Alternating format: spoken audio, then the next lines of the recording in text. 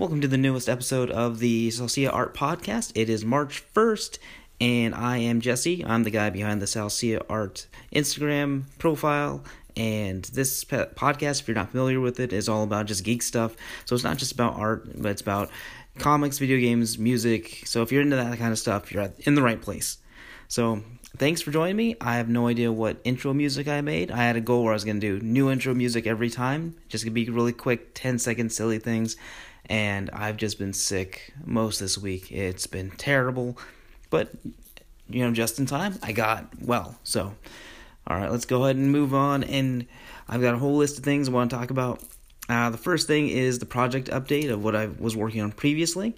If you've been listening, if you've been following my account at all, I set a goal for myself in late last year to actually do a comic. It was going to be a fan comic, and it was going to be based off of a reimagining of Spider-Man.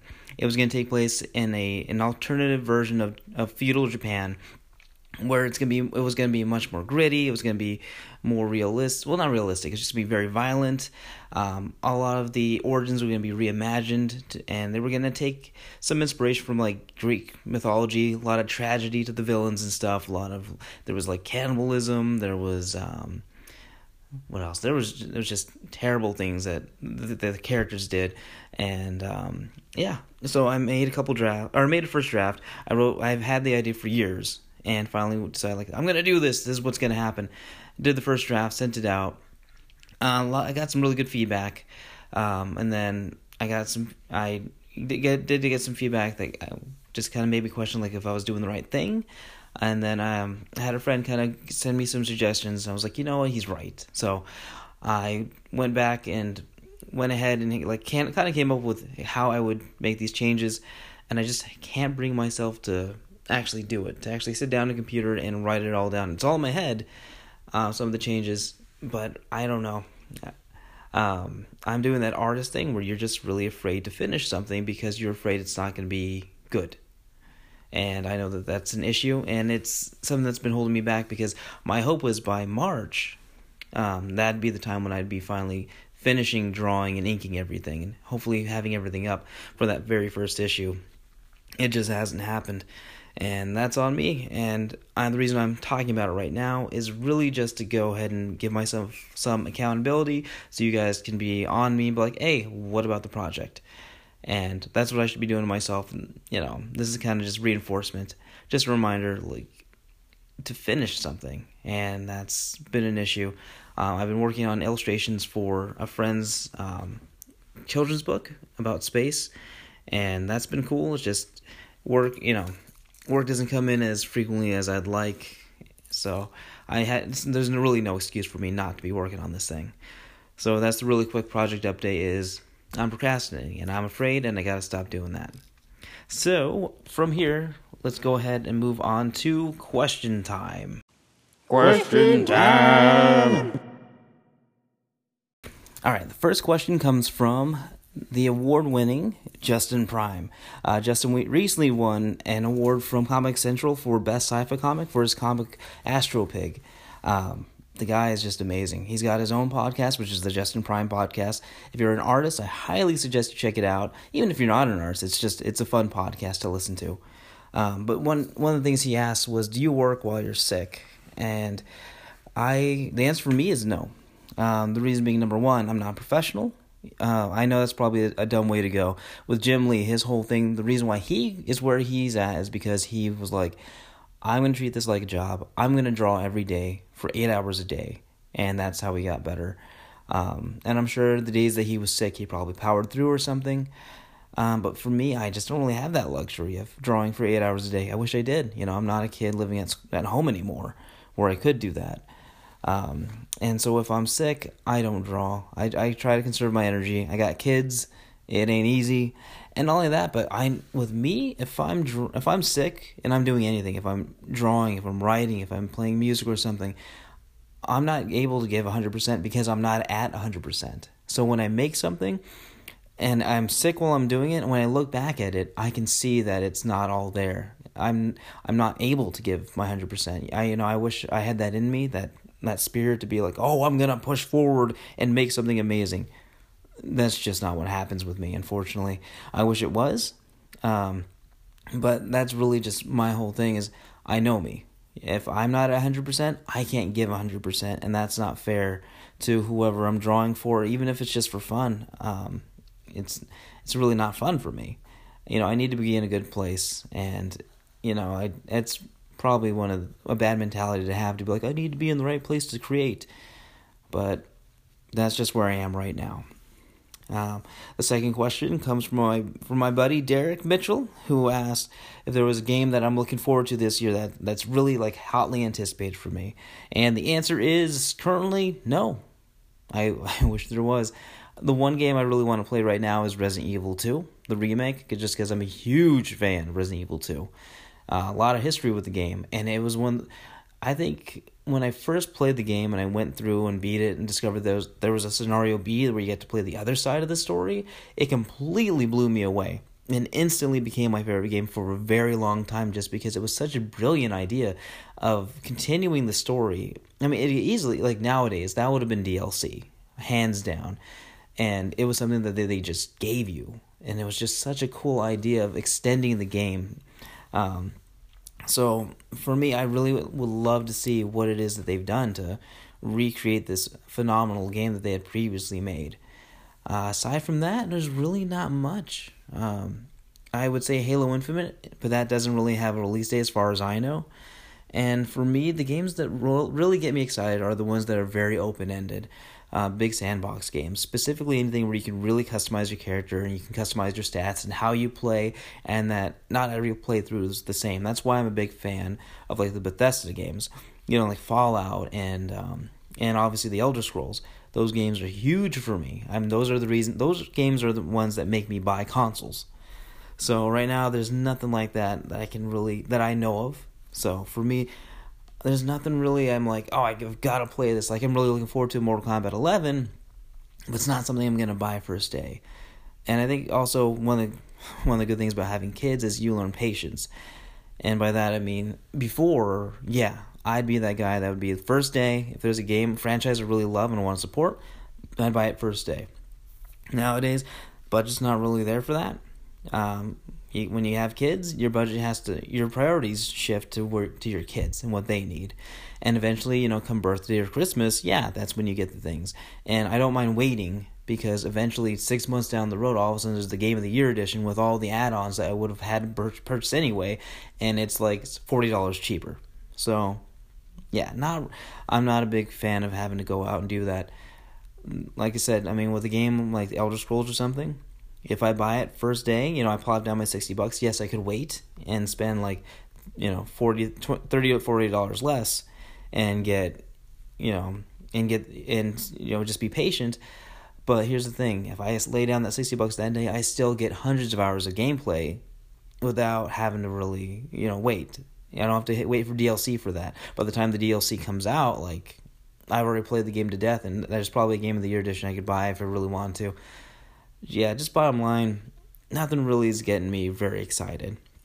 So, I really wish there was. I saw that there's new Pokemon Shield and Sword, I believe, is coming out soon. But, there's really just nothing I'm really excited about. Moving on to cool shit of the week. Now, like I said, I've been sick. Haven't really had a whole lot of chances. Sorry if you hear a noise. I have a pen that has a maze and it's got a little ball. Anyway, haven't had a lot of chance to really look at cool shit of the week. Just like I've been under the weather. Haven't really had a chance to research anything. I've asked people. My buddy Angelo sent me a ton of stuff. Unfortunately, a lot of them were links and they just didn't really work. And I didn't have the strength at the time to go and be like, can you send me the link? So I'm just going to go with what I found. The first thing that I found recently is on Hulu. It's called Pen 15. And that show is goddamn hilarious. The premise of the show is basically there's these two girls about to go into middle school. And it's the year 2000. So these girls are a couple years younger than me. They're not, because I was like a sophomore in the year 2000. And it's hilarious. You're watching their friendship, and it might sound like some sort of teeny bopper thing. It is far from it. It's incredibly vulgar. It's incredibly raunchy, and if to kind of give you an indication of what kind of humor it has, it's basically by the guys that made The Lonely Island. So, and the two writers of the show are actual friends. They play basically younger versions of themselves. Yes, they're like 31 or something, but they're playing their 15-year-old selves, and it's pretty hilarious to see them juxtapose, these 30-year-olds acting against actual like 12 and 13-year-olds. They stick out really bad, but it's, in my opinion, it's part of the humor. And again, it's a show with like a lot of heart, but at the same time, it's just hilarious to go and see like them going through all these changes of like trying alcohol, trying to find boyfriends and stuff. The fact that they're super awkward, but they don't really care. They're happy to have each other. They still play with toys and stuff. People will make fun of them, but they just go about their lives, and they're really they feel like they're the only ones that they need. They're not really looking to be cool or impress anybody, really. If I could describe it in a way, I would say it's a mix between Superbad, in particular the convenience store scene, which in my opinion still has probably some of the most realistic teenage dialogue I've ever seen in a movie, and Freaks and Geeks, because you've got these really just completely out of touch outsider girls, and it's their story. They're not focusing on the teen drama of like the pretty people that are having all these crazy relationship problems. No, it's just these two girls like in their friendship and the things that they have to go through and just trying to survive adolescence. And yeah, the show is just freaking hilarious. Don't watch it if you've got kids around. There's a lot of really bad language, a lot of talk about sex, and it's, yeah. If you're into comedy at all, highly suggest it. If you have a friend that's got Hulu, if you got Hulu, give it a shot. Let me know what you think. My brother recently, I told him to go and check out Letterkenny. The dude went through all 6 seasons within less than a week, I think, and he's doing another lap through it because he thought it was hilarious. And that's another show. Let me know if you check that one out. That one's also on Hulu. In regards to music, because I'm an old man who's now 35 and out of touch, out of the scene, I've recently gotten into Neck Deep, which has been a band for a long time, and just tells you just how, out of touch I really am. But yeah, I've got Amazon Music is one of the things that was suggested to me, and it's a pop punk band that I just love. I love the riffs, I love the melodies, just typical pop punk fun. It reminds me of 4 Year Strong, which is one of my favorite bands. Another band that recently came up was This Town Needs Guns. And they're more of like a mathcore emo thing. Last week I believe it was Tiny Moving Objects. That was a band that's very mathcore but very fun. And this is kind of similar to that, but it's a lot more somber in a sense.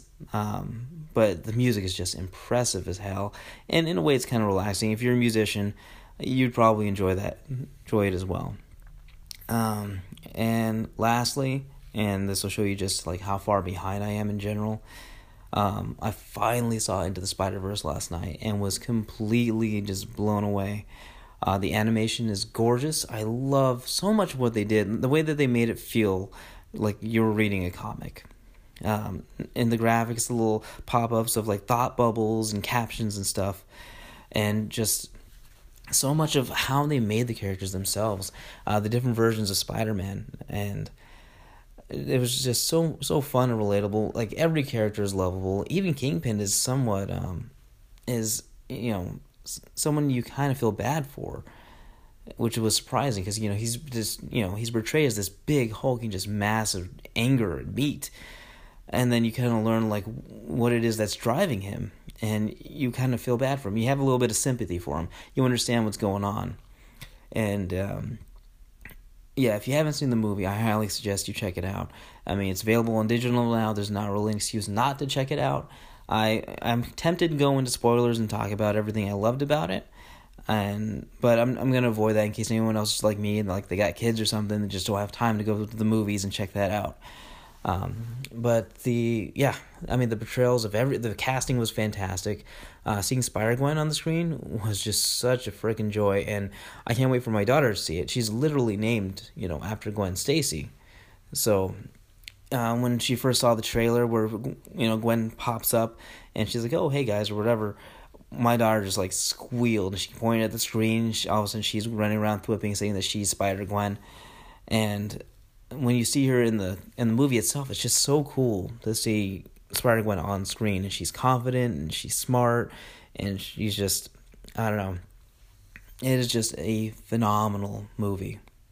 And that kind of brings me on to a little bit of news, which is there's rumors that Sony might be in talks with Marvel to have 2 live-action Spider-Man. And I can't remember which Instagram page it was that shared it. I wish I should have written it down. My bad. But the guy was basically asking, like, oh, what's your opinion on this? And I'm just gonna tell you right now, I'm all for it. You know, I know I've kind of not been a fan of the Sony Spider-Man stuff. And a lot of the decisions they made, just because a lot of it just feels like such a cash grab. You know, the whole Morbius thing, like, really? Is that something we need? Not a fan of Venom. Had the chance to actually see it for free yesterday, but didn't, because I knew that would be money going towards Sony. Because it was like a free movie thing. You get to redeem it. And I kind of figured, like, okay, if I use this to redeem it for Venom, Sony's going to get some sort of little tick that's like, boom, someone, you know, redeemed a coupon for it or something, shows interest. I'm not going to go and support that. But yeah, going back to my point, the idea of 2 live-action Spider-Man, totally for it, because that means we still get to continue the story that Marvel wants to tell.